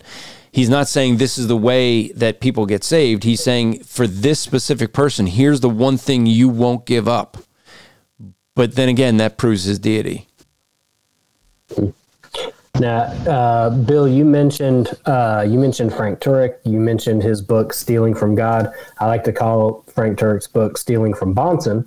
But Dee asked a question here. I wonder if Bill has ever watched the Bonson-Stein debate. That's a great one. No. Okay, so I would encourage you. I think you would really enjoy it. I think you would like that debate. It is a really great debate between Greg Bonson and Gordon Stein. Yeah, I'll watch it. Yeah, with all the stuff you've watched, you haven't watched the classic debate between. Like I said, you and I spend so much time on this stuff. Gosh, I'm bound to miss something, along the way. People go, "Why do you spend so much time and you're an atheist on this stuff?" And you'll see if you watch the Atheist Christian Book Club with Tim McGrew about the 50-minute mark. I say this is the reason because Tim McGrew pulled the Greek card on me. So, with these Christian apologists like yourself, Andrew, they're so well read and so well thought out that you got to really be on your game. Yeah, well, I was going to say, I mean, you've obviously been missing some things. I mean, you've just discovered Apologetics Live, right? And I know you're not going to miss an episode now. You're going to be watching live and you're going to come in and ask good questions. How did I miss that? Exactly. The best one out there. That is funny. All right, let's see some of these questions or comments that mostly Andrew highlighted. I was just trying to highlight any of the questions. Did we get to all the questions? I've been trying to highlight the questions that we were asked, but there's still a couple. Okay, here's a good one. Here is a good one for Bill. What do you think is right with Christianity? Community. That's the problem we have as atheists is the community is terrible. We have this book club, the Atheist Book Club, and it's just so tedious. And we were reading Tarzan. What does that have to do with atheism? And these esoteric books, and it's all intellectuals. And my Lord, we just have problems. But Christianity has a lot going for it. It improves people's lives. Apparently, changes. I mean, that's one of the reasons I came to Christ, because I used to hear the testimonies of people that went from drugs to Christ and how it just totally transformed their life. So, and here's the thing. I play pickleball with Muslims, and the problem is they don't have workout clothes. They're just like got all this clothes on, and it's just ridiculous. And they don't swim. Swimming is just a fantastic thing to do to get your toning, and just a fantastic exercise. And see, you can be a Christian, go to a hip church, and you really don't have to believe anything or go out of your way. Just go with the flow, have your little iPad on the sofa and be cool, but with things like Islam, you got those 5 prayers, which is just at 6 a.m. People have visited Muslim countries say it wakes you up at 6 a.m. And not to mention, if you have to go actually pray, it's just a very tedious, religion. In fact, just to throw this as a side note, even in Israel, when I was in Israel in February, you were woken at 6 a.m. by the Muslims, which, just for the record, was legal and allowed in Israel, because Judaism would not be legal and allowed in Gaza. So just remember that when people are saying that Israel wants to wipe out all the Arabs or the Muslims or all of Gaza, don't get me on that soapbox. Remember the book Seeking Allah, Finding Jesus? Yeah. It's Jesus had his problems. I mean, where someone goes, "Hey, can I bury my dead?" And he said, "Hey, look, we got things to do. We got a goal here. The kingdom's coming." So yeah, he is. But Muhammad with raiding caravans, and I listened to a debate from a Muslim about his wife Alicia, and it was like, oh, she wasn't 12, she was like 16 or 17. It's a 50-year-old man with a 17, so she was 17. It's still weird. And they go, oh, that's the culture of the time. Well, guess what? If you're a prophet of God, you guys tell me, don't you think you should transcend culture? Well, I would argue that the argument is more of that of Mormonism. Where Mormonism, it's like, oh well, we could just change this to fit the prophet. But yeah, the Prophet Muhammad, more serious is that he said there are only 4 wives, and then when he wanted a 5th wife, his adopted son's wife, all of a sudden God changes his mind. So let me do this, Drew. I know you got some questions there, but I know Chuck was backstage for the whole show, and I know he's his first time in. I want to bring him in if that's okay with you, just see if he had any questions and. So we'll welcome Chuck. Let me remove the banner so folks could see Chuck's Twitter handle because I was cracking up at that. His Twitter is Atheist Nightmares. So go find him on Twitter there, I guess. I'll have to go look you up there. So okay. Chuck, welcome. Any questions you have for us or comments? I've got some questions for Bill, if that's okay, and I certainly appreciate him coming on and being forthright and all that. So I've been writing down some notes on the conversation, and most of the conversation seems to have revolved around the idea of contradictions or potential contradictions that would refute the Bible or refute Christianity in some way. Was that a correct summation, would you say? He said yes, but he's muted. Okay. Good thing I can read lips. Okay, so the contradictions are seriously problematic. Okay, I appreciate that. Okay, so let me ask you this: so you're appealing to the immaterial laws of logic, specifically the law of non-contradiction, correct? Yes. Okay, so are the laws of logic universally authoritative? Probably. Probably. And could you expand on that? Just say yes. Okay, I'll say yes. Okay. And my next question would be, by what ultimate authority do you declare that the laws of logic are universally authoritative? I have no authority, and that's one of the problems. You're familiar with Alvin Plantinga's thing about how do we get our morals if it's by evolutionary argument against naturalism. You're familiar with that? That if we're just randomly evolved to survive, not necessarily to have good moral objective values, how in the world can you trust our morals or our reasoning in general? And it's a good point. Yeah, exactly. And I think that's what I'm getting to. The materialist worldview does result in logical absurdity, because every time that you say I, me, my, according to the materialist worldview, it's your brain chemicals forcing you to say that. Yes. And every time that you have a thought that I'm thinking this, I'm doing that, that's potentially one part of your brain fooling another part of your brain that itself actually exists. And there's all sorts of problems with our memory, our cognitive abilities. We have biases. We have all sorts of problems. And I have these atheist biases that I'm exposed to. So there might be something out there that might change my mind that I'm not aware of. I go, oh my Lord, how did I ever think that? So I'm with you 100%. And like you said, existentially, we're just trying to eke out some meaning and blindly, just trying to figure it out. Let me ask. Your brain chemicals are trying to eke out a meaning. Yeah. Absolutely, yes. Yeah. So let me just point this out. A couple things. One, there was a comment much earlier that when I was talking about chemicals, and it says Keith says it would be when I said that with transgenders, it says it would be their pre-programmed brain chemicals identifying as trans. So this is an example. And Bill, you and I talked a lot about this in the debate. Confirmation bias. In fact, you actually brought it up, and then I pointed it out the rest of the debate. But that's the thing here is that what I see, and with the questions like Chuck's asking, is a confirmation bias, and you're admitting you have an atheist bias, and so. Oh, absolutely. Yeah. So here's a question I'd have for you. Would you be able to say that you're truly open-minded if you have an atheist bias that rejects information that doesn't agree with an atheist point of view? Probably not. Okay.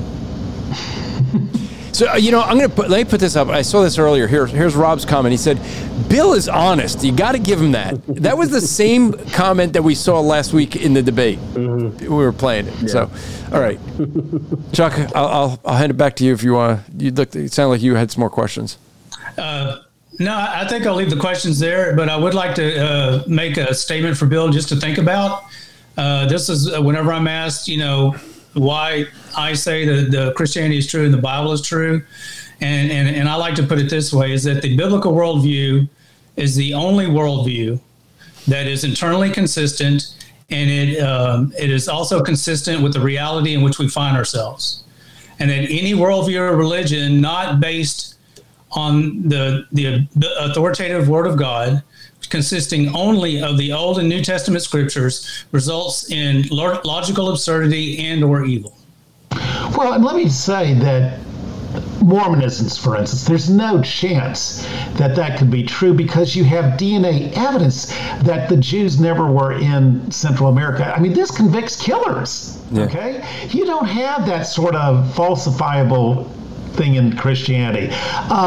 Joseph Smith had like 38 wives. He was just a horrible person. Even his own followers said the nanny affair, where he had sex with his nanny, is like, he goes, it's a sordid, terrible affair.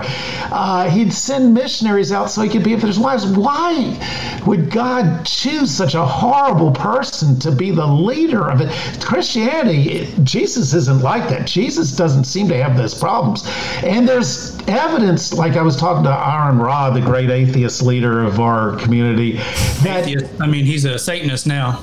Well, whatever. The thing is, he said, oh, that's all folklore. No, Christianity, the skeptics, James and Paul, come to Christ in evidence. The 500 that witnessed Jesus, some of whom are still alive, that's an evidence. Might not be, like I was talking to Tim McGrew and saying, he goes, it's sufficient evidence. And he goes, what do you want, Bill? Do you want I do want to depose those people. I do want to say, where did you see Jesus? What was he wearing? I do want a better testimony, better evidence.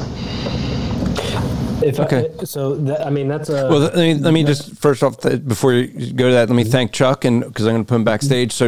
So Chuck, your Twitter handle again. Let me remove the thing so people can see it.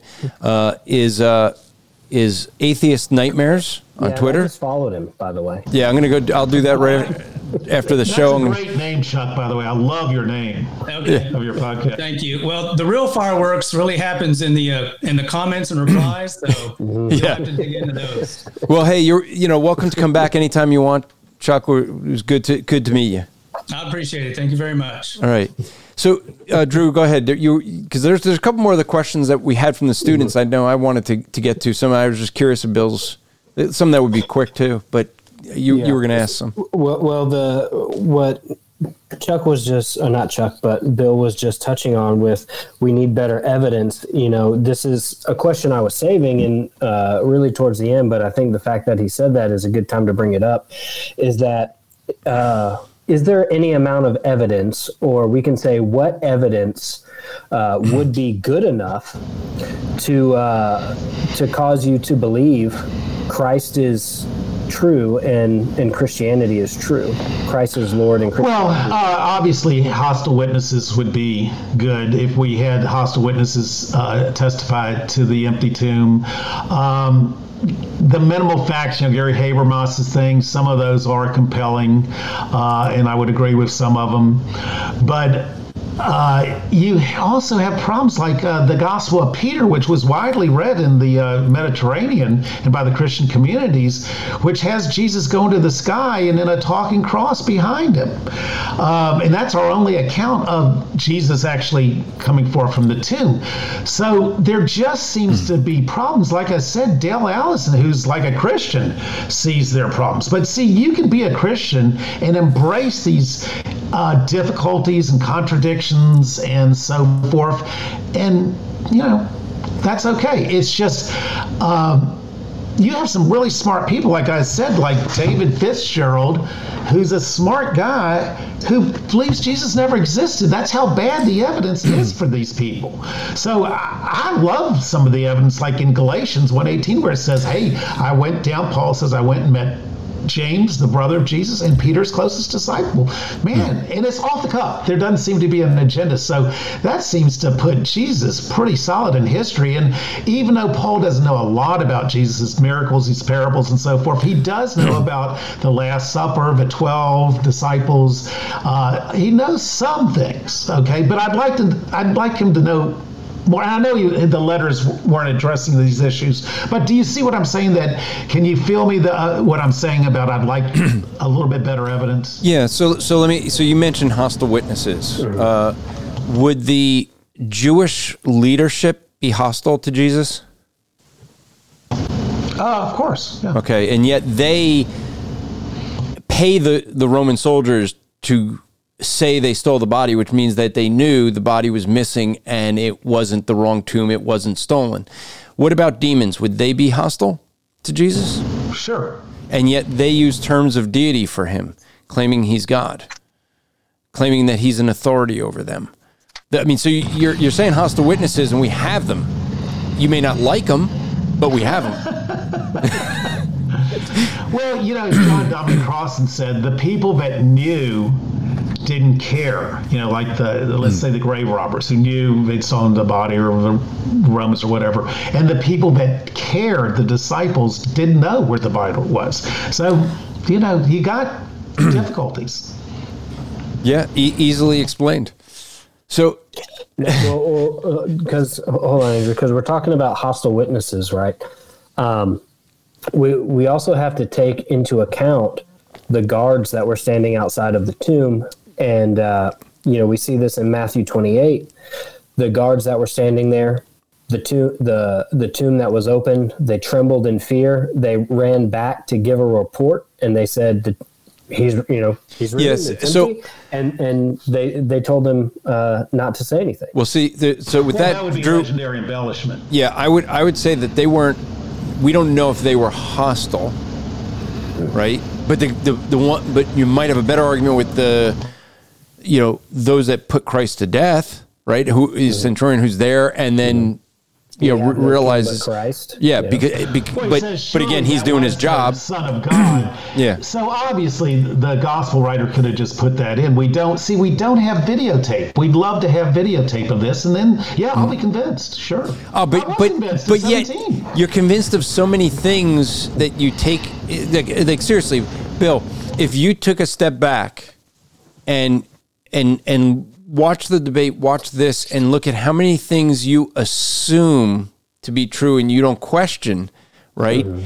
And yet you don't have eyewitness testimony for the things that are, so much of your argument is based on the ordering of Mark being written first, or maybe from Q, that there's supposedly different writers and not just Moses from the first 5 books.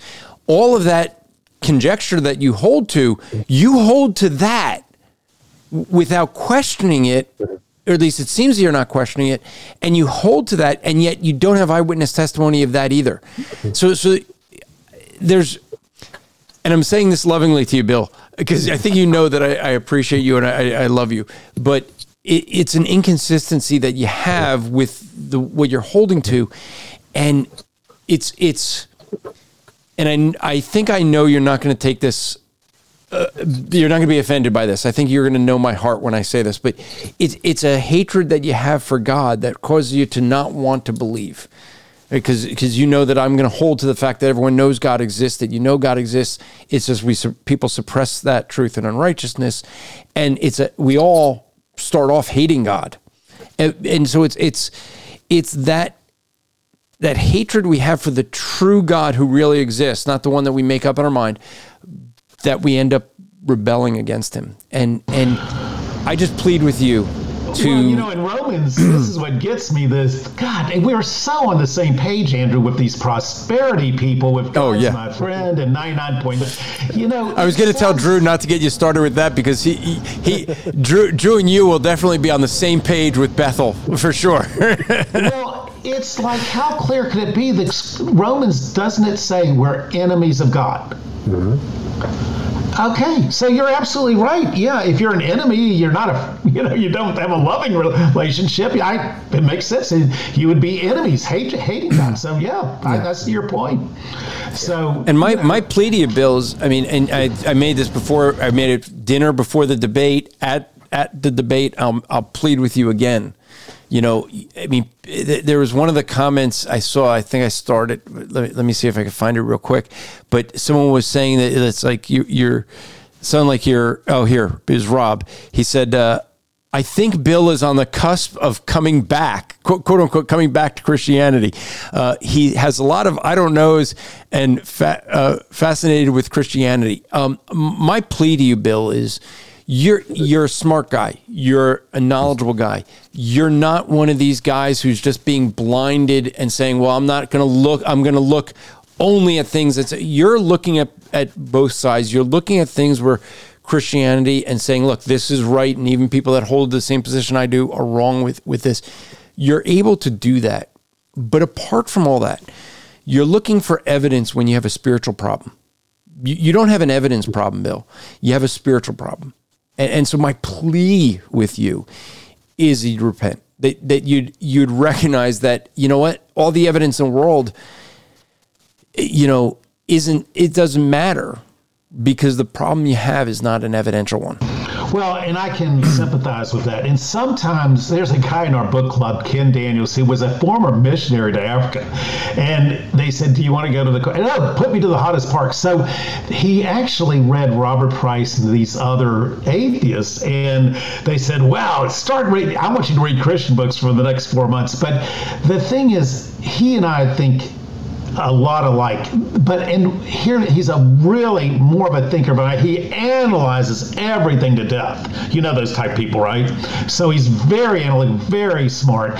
And I've asked him, I said, Ken, do you think you might have overthought this thing? And I might have the same problem. I might be because I remember as a Christian having that peace that transcends all understanding, and feeling that presence of God.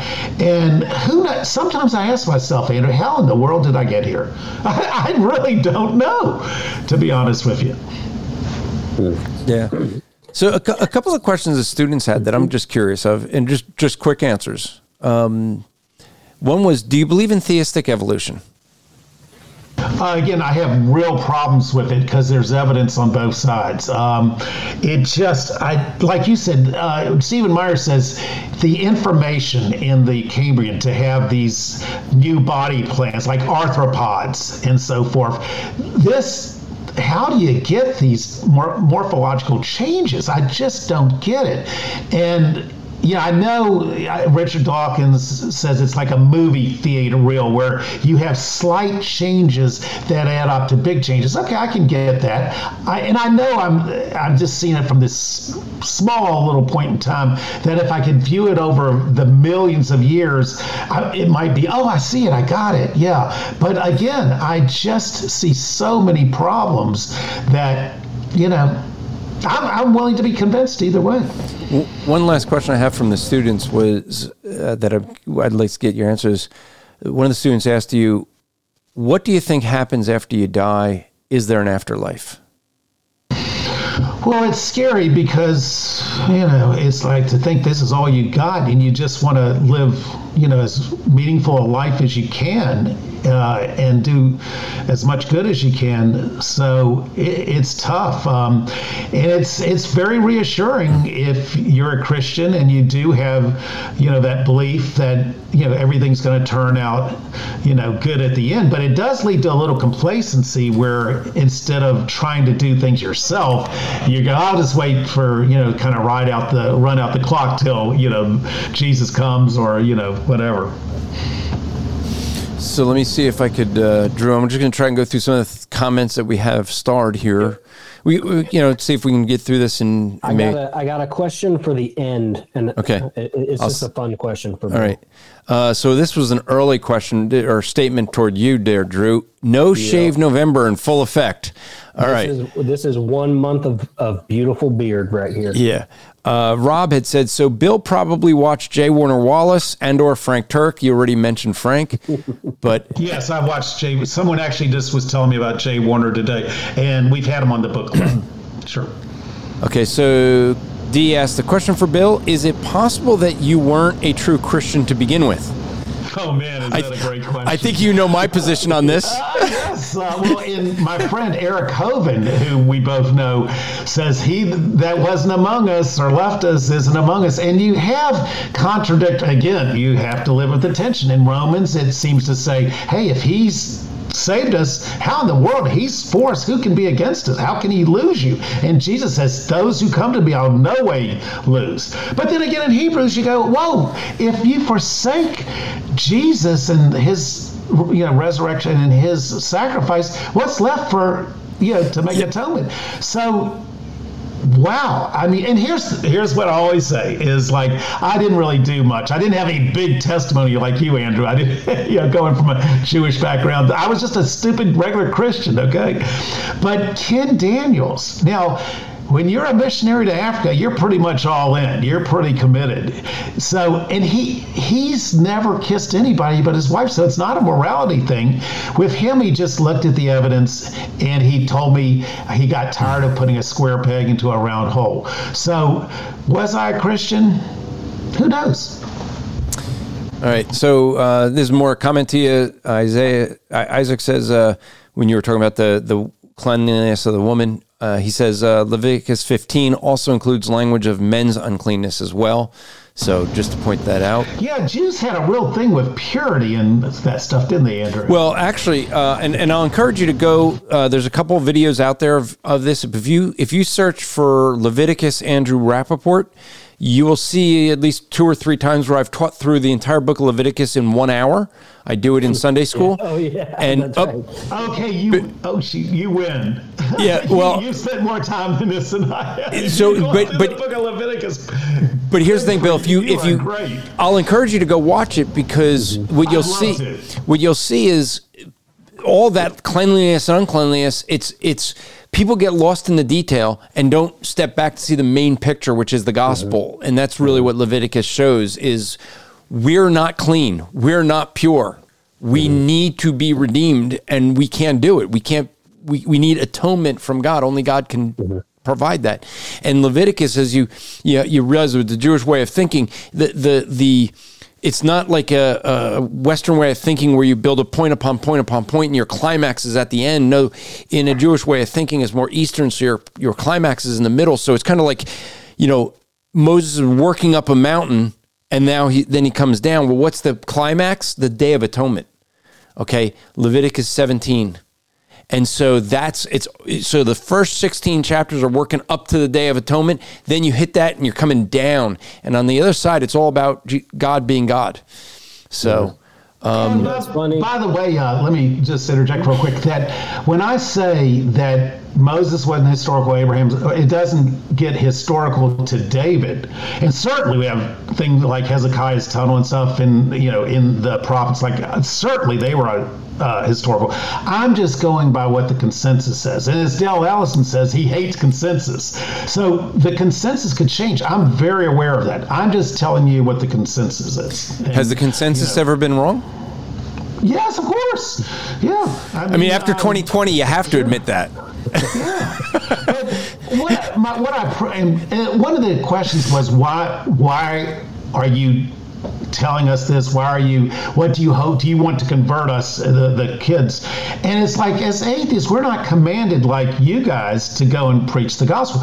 We're not commanded anything. So what we're doing is trying to go and educate and get these kids to see what New Testament scholarship says. For instance, that Paul's letters, 7 of them, Romans, Corinthians, Galatians, these are authentic.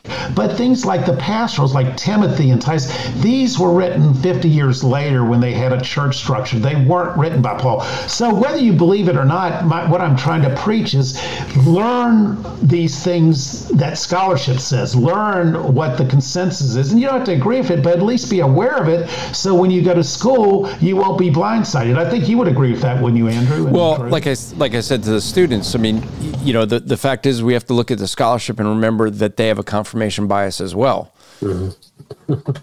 So, yeah. I mean, especially, you know, just in the scientific realm, right? There's experts that would hold to radiometric dating, but yet radiometric dating has been proven to be wrong against rocks of known age, but yet it's assumed to be right of rocks of unknown age. You know, so, yeah. You got to be careful with that. But in talking, you know, Bill mentioned, you know, talking about Leviticus and cleanliness, and he said, you know, they had a real thing with purity. You know, the sad thing is many Christians, professing Christians today, don't have a thing about purity. You know, it's almost like it's the cool thing to be an impure Christian, yeah, and not seek holiness. Are you picking on Doug Wilson again? Okay, no. So Drew, go for you had something, and after whatever question you have, I want to give an appeal to Bill that it's interesting. He's going to expect. I've dated Mormon girls, and Mormons are extremely moral. With this hip, cool church, you know, the Christians just go there and then just go do the big show, and then they just live like non-Christians, you know. So it's just, and there's no accountability like there used to be. Yeah. You can just go and be a cool Christian, sing those Hill song and Bethel songs, and you know, it's sad what Christians become. Yeah, it's because no one likes church discipline anymore. But so Bill, I had a question for you along the lines of your book club. What would you say is the best Christian book you have read, and what is the worst atheist book you have read? Stephen Meyer for the Christian book. I love his Return of the God Hypothesis. He gives excellent evidences. I've even read, you know, with so much time on my hand, his book on the cell or whatever. So the atheist book, Lawrence Krauss's thing, and he's going to be on, but you know, that universe, this quantum fluctuation leading to, you know, 100 billion galaxies with 100 billion stars. I mean, it just boggles the imagination how that happens. And there was another guy, and I asked him, how does this, and he goes, that's the way, you know, things work. And I go, well, am I just supposed to have faith in this deal? You know, I'd like evidence.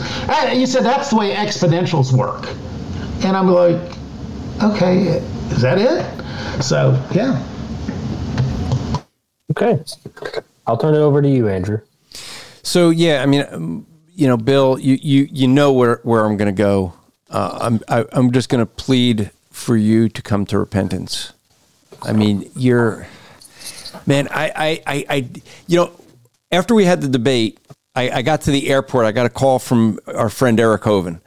And even he was like, you know, what is it that holds Bill back? And we both know, but I love Eric. And we were at the ICR at the planetarium, and it's just like he's looking at me like, do you see it? And it's like, Eric, there's other things, my man. Well, and that's the thing. There are other things that hold you back, and I'm not sure what it is, but you know, like even with Eric, you know, it was the same thing. He was saying, like, you know, you're such an honest individual who you're not the typical atheist who just is trying to disprove Christianity rather than try to prove something. You're trying to evaluate things, but you're like this puzzle. I understand why Eric is like frustrated with it, because you're so honest. Like one of the comments that someone made, I don't remember if it was here or with the students, but that was like, you're arguing so much for Christianity. He His probably hit it. Isn't connected. He probably hit the wrong button. You gotta wait for him to come back. Well, while he admitted he wasn't great with the technology. He had his girlfriend setting it up. Okay, you're back, Bill. You're not on camera yet, but that's okay. So stop.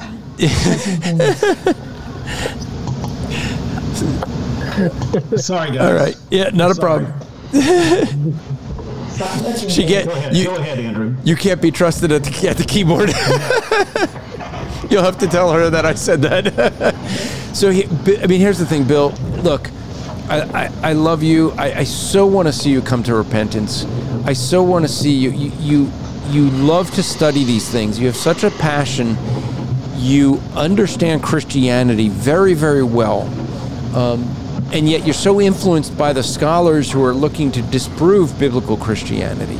You know that not everyone who says they're a Christian is a Christian. And so many of those that are in the scholarly realm, they're denying the biblical Jesus. And so I plead with you that you and I both know that we're guilty before God. We would deserve eternity in a lake of fire, but God made a way of escape. And I plead with you to come to Christ. Oh, thanks. So I want to thank you for coming on, Bill. You know, it was a lot of fun. It was fun doing a debate with you as well. I really appreciated that. Appreciated dinner with you. And I'm going to continue praying for you. You are welcome to come in if you want to come in and ask more questions. And you know, it's an open show, so anyone can come in. We'd love to have you back. And you know, when I get back out to Dallas, I'll be giving you a call. Yeah, great. Enjoyed it.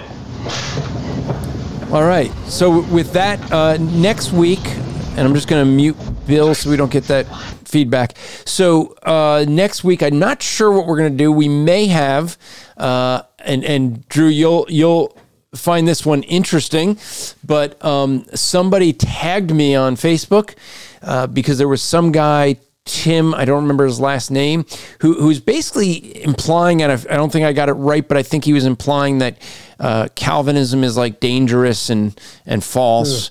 And someone tagged me and said, "Why don't you go on Andrew's Apologetics live show and debate it with him?" And so he said, "Sure." I said, "Okay." I said, "You know, you can always come in, but I said if you want to spend more time, contact me and we'll give you more time in the show." And so he did. So we're gonna. I emailed him. I'm just waiting for him to give me some dates of which dates in December he could come on. And so that may be next week. If not, we'll do a Q&A. December does get busy, family time and things like that.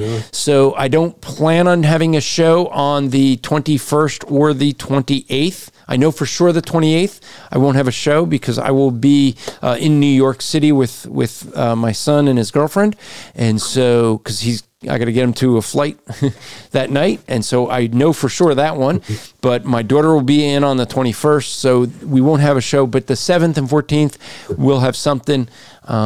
If not this Calvinism, we'll do an open Q&A. All right. And so until next week, just remember to strive to make today an eternal day for the glory of God. And we will see you next time. Keep praying for Bill.